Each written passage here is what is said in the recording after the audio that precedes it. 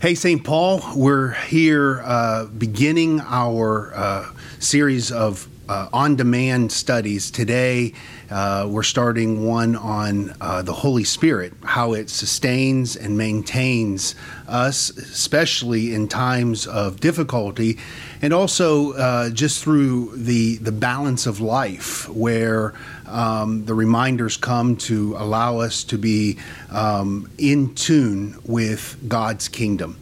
And Emily Trotter is with me. Emily is going to be with us throughout this series. Don't know how long it's going to be. We have no idea where it's going to end or how it's going to end, but we're going to kind of get started today and just give an opportunity. I know Emily has been teaching here at St. Paul, small groups with, is it Beth Moore or Kay Arthur? Kay Arthur. Kay Arthur. And what was the most recent one that you did in Kay Arthur?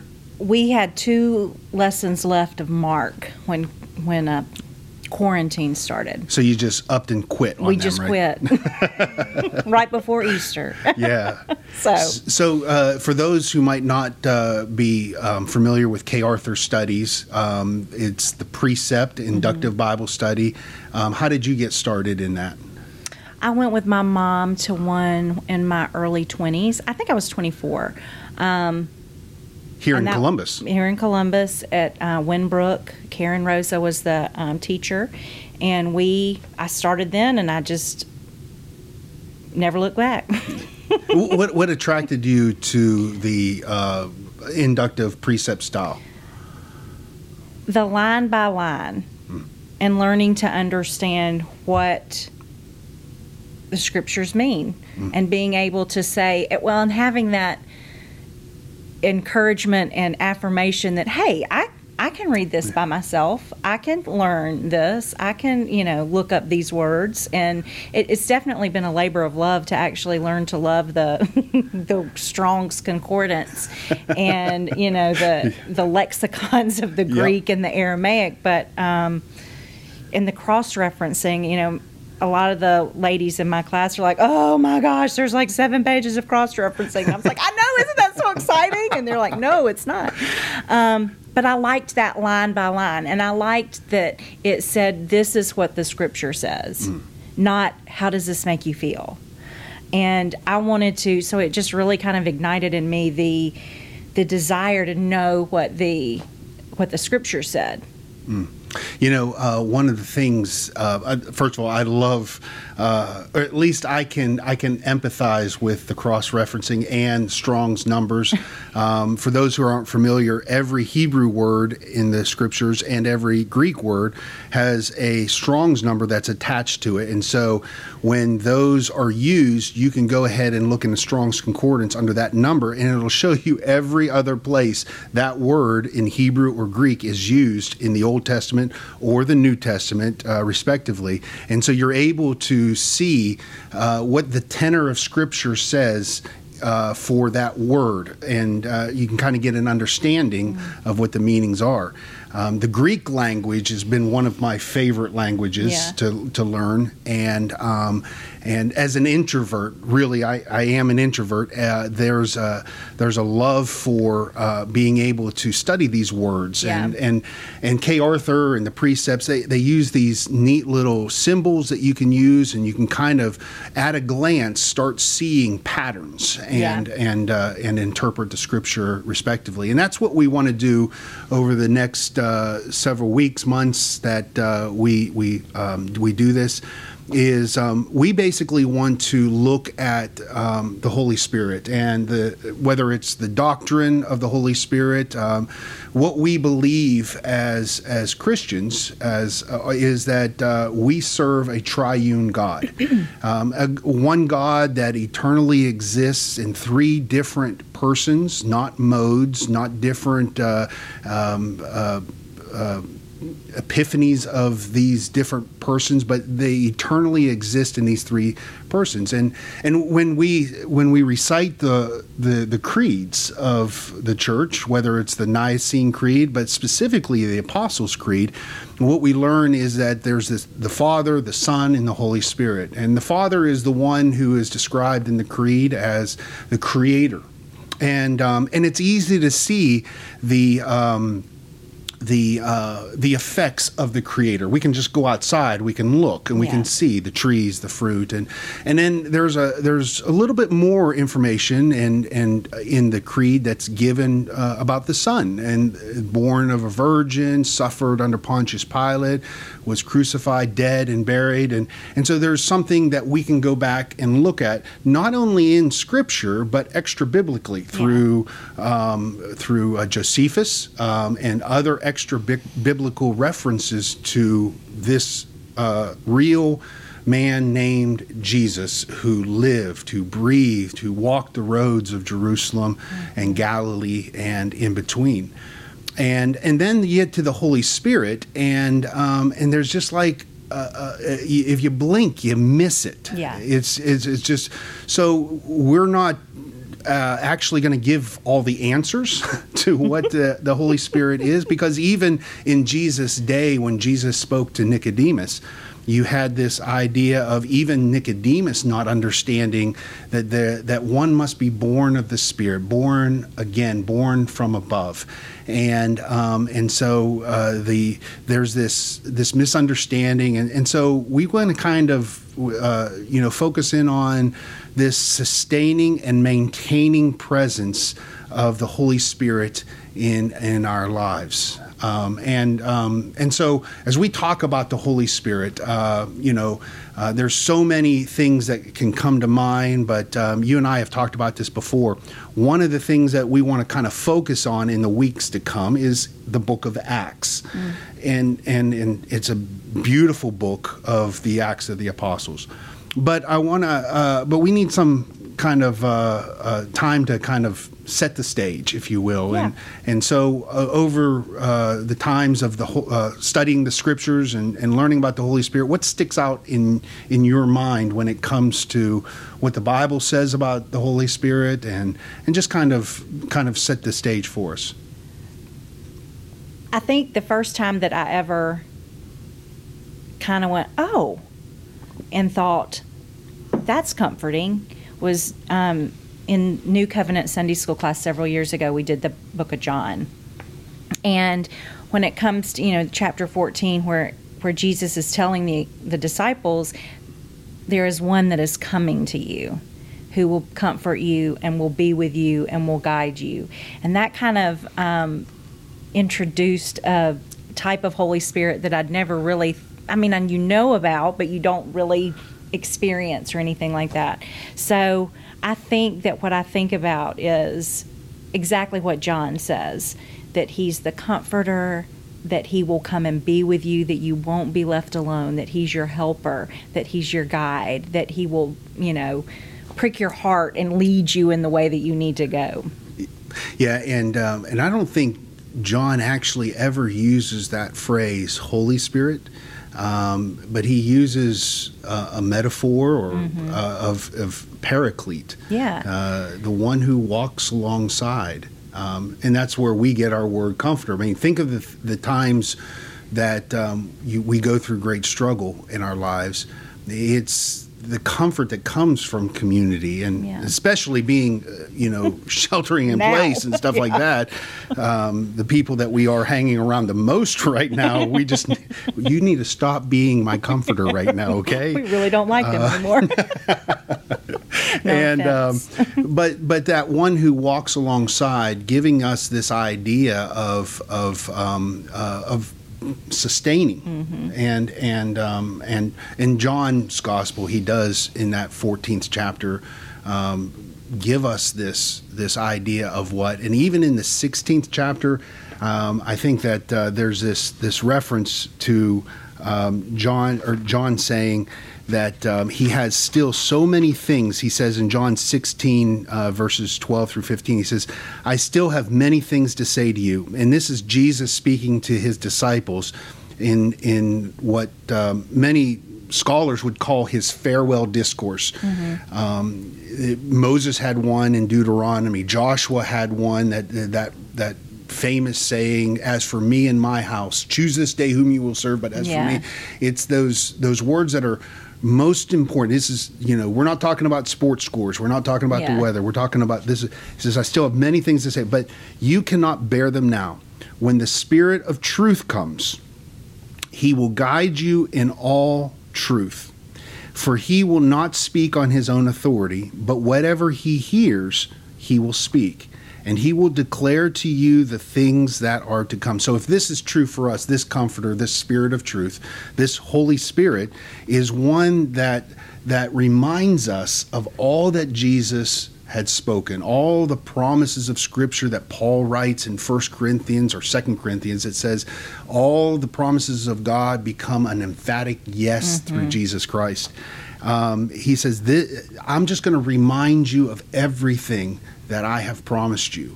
And he, the Spirit of truth, will glorify me, for he will take what is mine and declare it to you. And I love that. So if there's this sense of comfort needed in the midst of turmoil, a promise comes, and it is not just said over us, it's declared as truth. A declaration of truth, a declaration of a separation from that turmoil. He will glorify me. He will take what is mine, declare to you, and all that the Father has is mine. Therefore, I said this, that he will take what is mine and declare it to you. And what I love about that is I think of the day that I first took John Arthur to kindergarten, and we went to breakfast that morning, and we drove to the school. I could tell there was, and this has been almost 16 years ago, I could tell there was a little bit of anxiety, and I would tell him, I said, now John, look, it's going to be okay. I'll be here to pick you up and this kind of thing, and I'll going through my mind, let alone his, was this I would imagine was going through his mind was his dad going to be there? But going through my mind is, I wonder if he's going to have a good day. And I wish, as I was saying goodbye to him and letting him go into his classroom, I wish there could be someone who could be sitting right next to him, and every time that there would be a moment where he would get anxious, that could tap him on the shoulder and say, he's coming back. He's coming back. And that's how I see the Holy Spirit. That just taps us on the shoulder and says, it's true. There's a promise for you. There's a promise. Have you lived into that in any way, of seeing that happen in your life, where there was a need for a reminder, and there was this glimpse of grace that just kind of opened up in a very peculiar way? Oh, absolutely. And anybody who is ever in a Bible study that I am leading or facilitating hears this story ad nauseum, because it's my reference point of where, it's the reference point of where my real relationship with God and Jesus and the Holy Spirit really got a kick and really kind of became true. Not that I didn't think it was true before, but it became true in a whole different way. Because our oldest, Bo, who, if you know him, you love him, when he was 2, right before he turned 3, he was diagnosed with a brain tumor. And had 2 surgeries and 33 rounds of radiation, and going through what the doctors say, oh well, this is going to happen. This is, we'll see. And they have to give you, now I can say they have to give you the absolute worst case scenario. But when you're sitting there and you've never been down that road before, and you can say, they're telling you he's not going to walk. Here's the wheelchair. Let's fit him for that. And you're going, wait a minute. No. We're not doing that. That's not going to happen here. So this whole journey with Bo, because when they came out and said it was malignant, we went down. My mother will tell you that I looked like a balloon that had lost all its air because I was ping-ponging all over. I was trying to get out of the hospital. I needed some air. But we ended up down in the chapel of Eggleston. And, you had mentioned right before this about Mary and Martha. And I had been reading that book, Having a Mary Heart in a Martha World. And it had really spoken to me because I'm more of a Martha, really. I'm a helper, and I want to, make sure everything's okay and want to make sure everyone else is enjoying themselves. So it had really struck a chord with me that Jesus was saying to Martha that, what you're doing is good, but you need to be with me.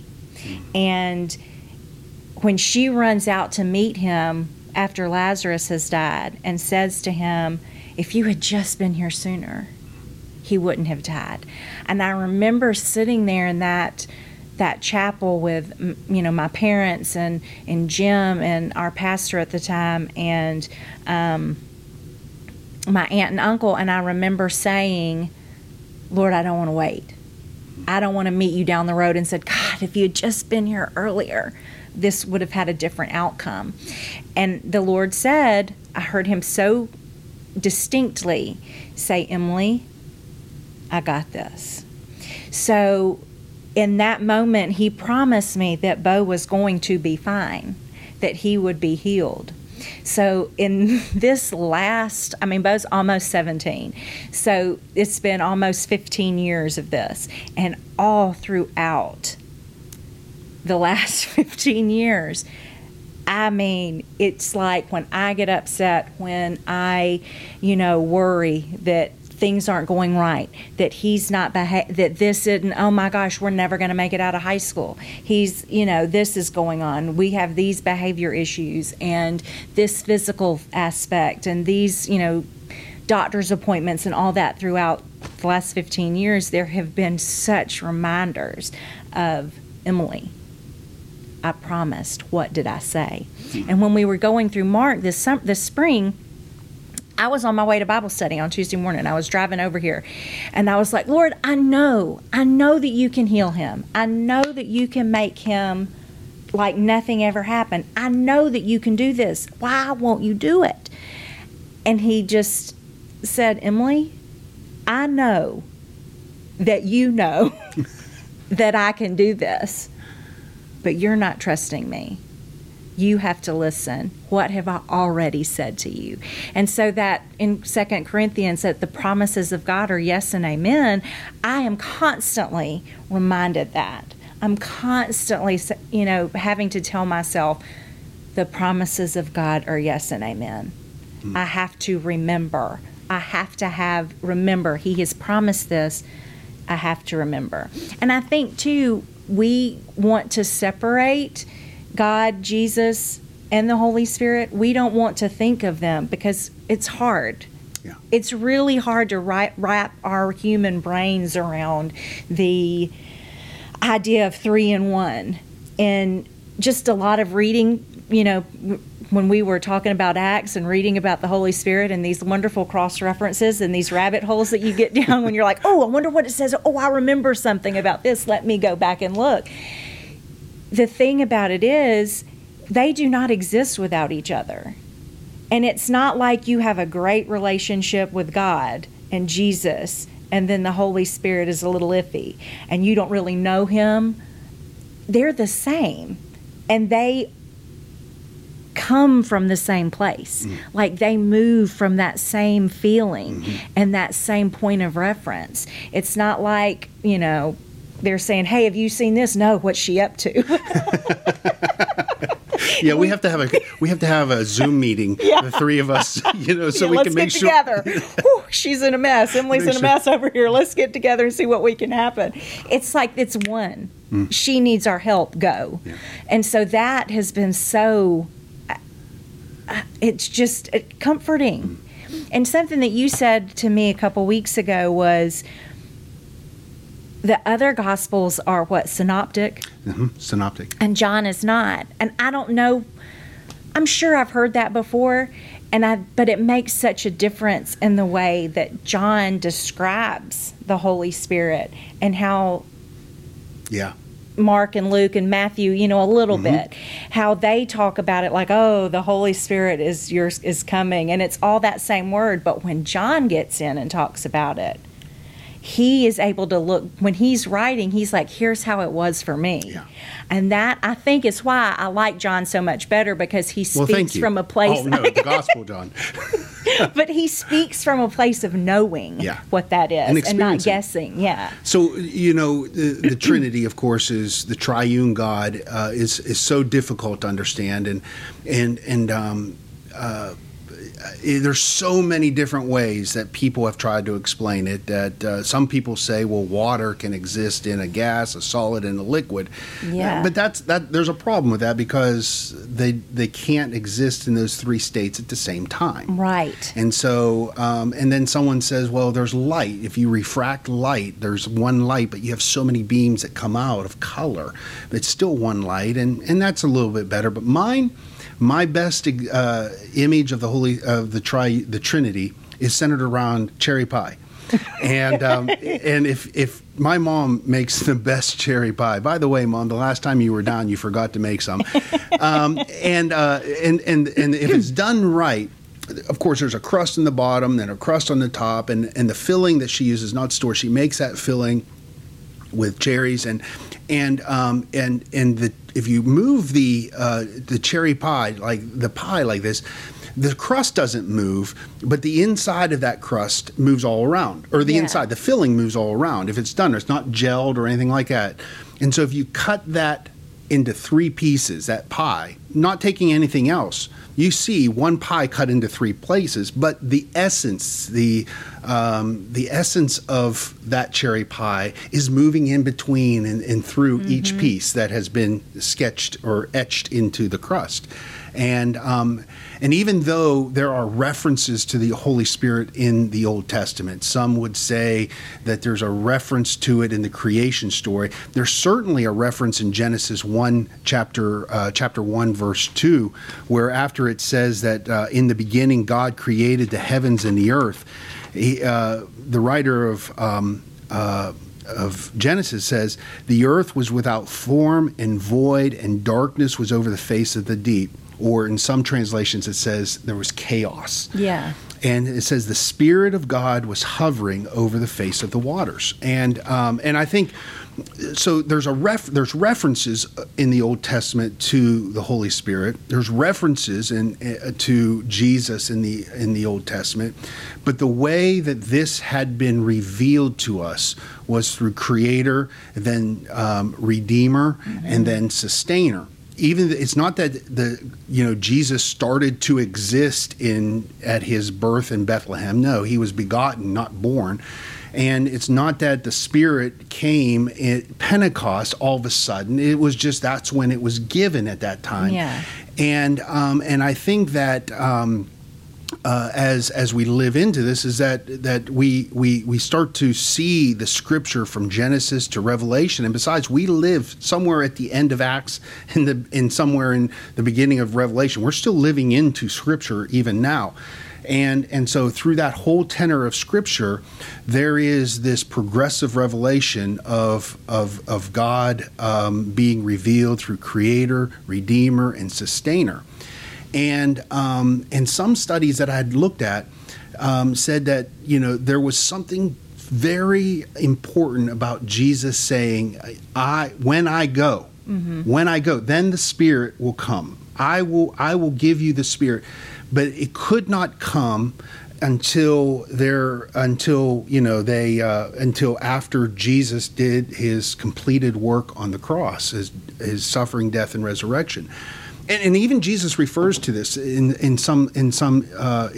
that farewell discourse. He says, the Spirit, this Comforter, he has been with you. Soon, he will be in you. And it's a really Yeah. neat reference to what is yet to be. And so as I think about the Holy Spirit and God's salvation plan, there's this the law that was given through Moses for the Jewish people, and then Jesus comes and fulfills that law, as he says in Matthew 5:17. I didn't come to abolish this. I didn't come to say that this is not necessary. I came to do what you couldn't do. The Hebrews goes into this beautifully. I came to fulfill it. Yeah. And so after the fulfilling of that law, after fulfilling that Mosaic law, those requirements, then the Spirit comes, because it's at that time that we need to be reminded what Paul reminds the Jewish people in Romans 10. He says, you have been trying to devise a righteousness of your own. In other words, he says, you need to stop trying to earn your way. You need to start trusting that God has done this through Jesus, and you're empowered through the Holy Spirit, that you don't live in that condemnation, that you're empowered. And so I love how you mentioned, that struggle, that tension that we all live into, is that between what God knows, and what we know. And many times we let what we don't know change what we do know. Oh, absolutely, yeah. And it really causes a struggle on our faith journey. And this is where the Holy Spirit comes in to remind us of what we do know. Yes. To keep on sustaining and maintaining that. We're finite. C.S. Lewis writes in Mere Christianity this about the finiteness of humanity, and I think it's him. It's him who writes that the only way, because we're finite and God is outside of time and space, the only way that we can describe him is using things that he has already created. So we say he's like a rock. We say that he is a spirit, or like wind. We say that he is our refuge and all this kind of stuff. But really, they're all incomplete. Yeah. And so we try to understand what God is saying, and what God continually does is remind us that he is not one who gives explanation, but he gives revelation. And that revelation comes through that Holy Spirit, that unction inside, that still small voice, and those moments of distress, those moments of questioning. Yeah, absolutely. So I was thinking about getting our mind around starting this idea of the Holy Spirit, and I couldn't help get to a position where we have to start on the same page, and we have to believe that God still speaks today. Yeah.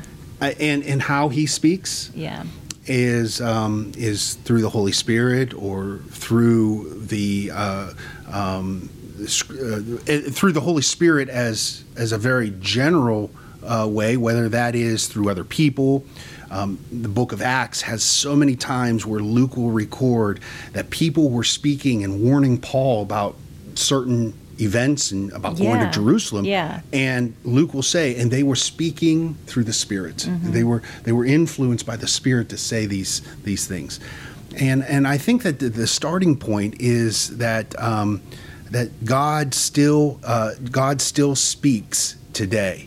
And I was thinking, of all the things that are speaking, all the things that are trying to get our attention, how diminished pain, how diminished the unknown, what we don't know, can all have on our hearing of, if we really believe that God speaks,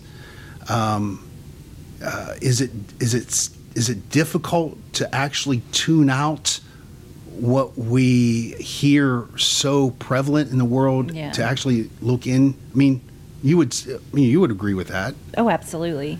It is. Well, and I think that's why so many times when you talk about, so many times people say you need that quiet time. You need that day, that part of your day where you take just a few minutes and kind of quiet. Now it's all the self-help movement and meditation and, be one with yourself and, getting quiet. But I think that you have to train yourself to listen. Yeah. So probably in any, A.W. Tozer writes that in any place that we find ourselves, there's three great adversaries to our faith, and that is hurry, noise, and crowd. Mm-hmm. Hurry, noise, and crowd. And I think Carl Jung is the one that says that the devil is not in the noise. The devil is the noise. Yeah.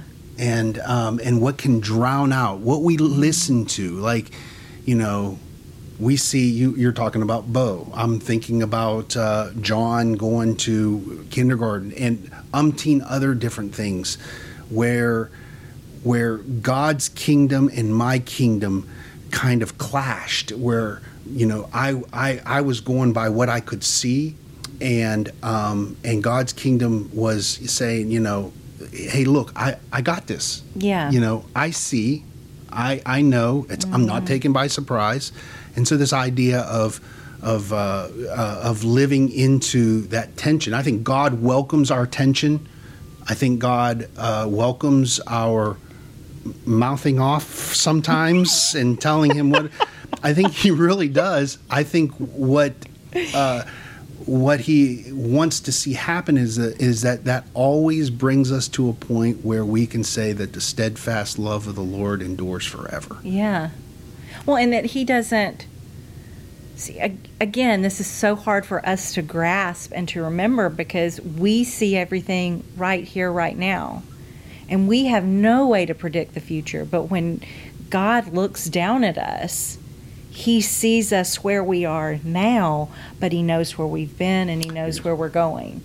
And so that whole being able to live in our moment and say, my grandfather used to say, his favorite saying was really annoying. And it was, anytime he'd say, well, Papa, this is so upsetting. I need some help. Would you please help me? I don't know what to do. Or, he'd say, well, it's either going to get better or worse or stay about the same. And as a teenager, that is not helpful. Well, that doesn't help me. I don't know what you mean. But as an adult, I can look back. I can look at it now and say, well, that's true. There's nothing I can do that's going to, I can spin my wheels and try to, work this situation, but what's going to be is going to be. And it's either going to get worse or better, or it's going to stay about the same. So have you told your children that, your boys? Yes, I have. They said, what? No. There's something about... Jim really gets annoyed when I tell him. There's something about being a parent, though. I mean, and looking back and telling your teenagers this look, I got 25 years of experience on you. Yeah. I've been where you are. I've seen this. I just want to take them sometimes by the shoulder and shake them, and And so, and it makes you say, "Where is the Holy Spirit?" Yes. Sit on him, would you please? Yell in his ear real loud. So God, we really believe that God speaks, and we got to have that starting point. And I was mentioning this before we started about white noise. Do you have a sound machine that helps you go to sleep at night?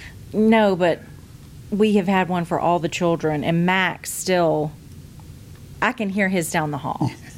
Well, we had one for Katie 6 years ago, and we still use it. Max 8. Yeah, Lisa and I use it. We took it from her. We took it from her, and so we use it. And but there's something about that white noise that kind of fills in. And what happens is that it blocks out other things that are happening. Absolutely. You know, our front door's loud. And so when the kids would come home from work late, you know, John was good at, Anna's not, slams the door, you know, and it would shake the windows and stuff like that. But we would look at that, and that would kind of drown that out. Yeah. And I was mentioning to you earlier that sometimes that the negative effect of noise and hurry and crowd when it comes to our faith maturation or our growth is that Christ, God and his kingdom, they become white noise. Mm-hmm. And so what we don't hear is, or what it does is that it drowns into the background. Mm-hmm. And so there's these disciplines. If we believe that God speaks and we want to live into what the truth of the Holy Spirit, the power, the sustaining, there's the starting place for us has to be centered around to getting away, getting apart, as you were saying, that these devotions and these times away, that if we're not careful, that God's kingdom becomes nothing more than white noise. And if we don't get away, that we don't get away, that and separate ourselves and practice these disciplines of our faith, mm-hmm. then we're not going to hear it. No. Because the times of way that we can separate ourselves, you can read the Psalms and we can see that David gets away in these different things, that these sacred rhythms of getting away and start where our heart starts beating at the rhythm of God's heart, that actually brings us into focus. And we're not any different. We're not. Yeah. I mean, Jesus spent 3 years with his disciples. And then Acts starts. And in very first 5 verses, you know, Luke identifies who he is, who he's writing to, and what has happened. And then he said, Jesus came and taught them for 40 days about the kingdom of God. And I was just like, man, about the kingdom of God? How about teaching us how to turn, you know, water into wine? How about teaching us how to feed a multitude with a Snickers bar? I want to do that. Yeah, you know, I want that to do. Yeah. But the kingdom of God becomes that white noise that we're not seeing. Yeah. We see the effects of the Holy Spirit all through our, all around us. We may not connect him, but it's the kingdom of God that we're missing. Because then, you and I talked about looking back, mm-hmm. and being able to see, you know, once you kind of get it, you can look back and see it easier. And then that helps you say, oh, well, if this can only be explained by the Holy Spirit. This could have only been the Holy Spirit that did this. So if that looked like that and I felt like that, then maybe yesterday when that was the Holy Spirit then. And so I think that we have to learn how to pick it up, yeah. and be able to hear it from that starting point of where we are. And then I think that if you pray, if you are sincere in your heart and you pray, Lord, help me to understand this. Mm-hmm. Help me to, because another one of my precept teachers that I've had over the years, you know, said, Lord, help me to have this desire for your word. Help me to have this. Help me to really want it. And if you pray that in sincerity, he'll answer your prayer. And so I think that we have to be serious about it. And we have to be sincere. And if we want to know, I say this in Bible study all the time, if you want to know something for real, pray about it. And if you pray it, it'll be revealed to you, and you'll start to learn and understand. And that's one of the things, you know, just looking at, just you saying, hey, what about this? And me kind of looking at it, it's been really kind of like, okay, Lord, like today I was like, oh, Lord, help me to go sit with John, who knows so much. Loney. He has these degrees, and and so that is such a gift to me that the Lord has said that. And I'm not, in any means, I'm not putting myself on an even playing field. But to know, because the word says you are your own teacher. You don't need this. You have me to lead you and guide you, and to sit and think, I'm going to go sit with John and talk about the Holy Spirit. Okay. See, Lord, I help woke me. up in a cold sweat this morning saying, oh my gosh, I'm going to be sitting with Emily about the Holy Spirit. Yeah, no, it's just, Lord, help me do this. Because the only way I get any of this is from the Holy Spirit. Yeah, and I think that here we are again, circling back around to the creed. We can see what the eternal effects of God the Creator is. Mm-hmm. We can see the eternal effects of the empty tomb. It was something we can point to. But sometimes we can't see the effects of the Holy Spirit unless we're looking in the rearview mirror. Right. Yeah. And I think that there's something about that. Why did God through the Old Testament, that one of the first things that He would say to them is remember. Yeah. Remember, I am the God of Abraham, Isaac, and Jacob. I am the God who rescued you out of the bondage of slavery. Mm-hmm. Remember. And maybe there's just, if we all want to start someplace, even though the whole doctrine and theology and of the Trinity and the Holy Spirit is so confusing, we don't want to let that noise hinder us from at least taking this step towards that God still speaks. Now, I may not understand how He speaks, when He speaks, but I'm just going to believe, at least at this step, that God speaks. Mm. And then what difference it would make if we were looking through the trajectory of our week to come saying, okay, God, you're speaking. I believe that you're speaking. Now reveal those glimpses so that I can give you praise. And I think what you said, the prayer, the more we put our minds to it, there's a reason where Paul wrote to the church in Thessalonica, pray without ceasing, continue, pray always. There's this sense of not just like, okay, we start the morning, we wake up and say, our Father in heaven, and then we stop, and then before we go to sleep, and your kingdom, amen. At the end, that becomes our prayer. No, we're living in a constant communication with the one who created us and sustains us and maintains us. So maybe as we bring this one to a close, and we'll be back in the weeks to come, maybe we can step into first an application of no matter where we are, we at least affirm in our own faith, in our own hearts, that we really believe that God speaks.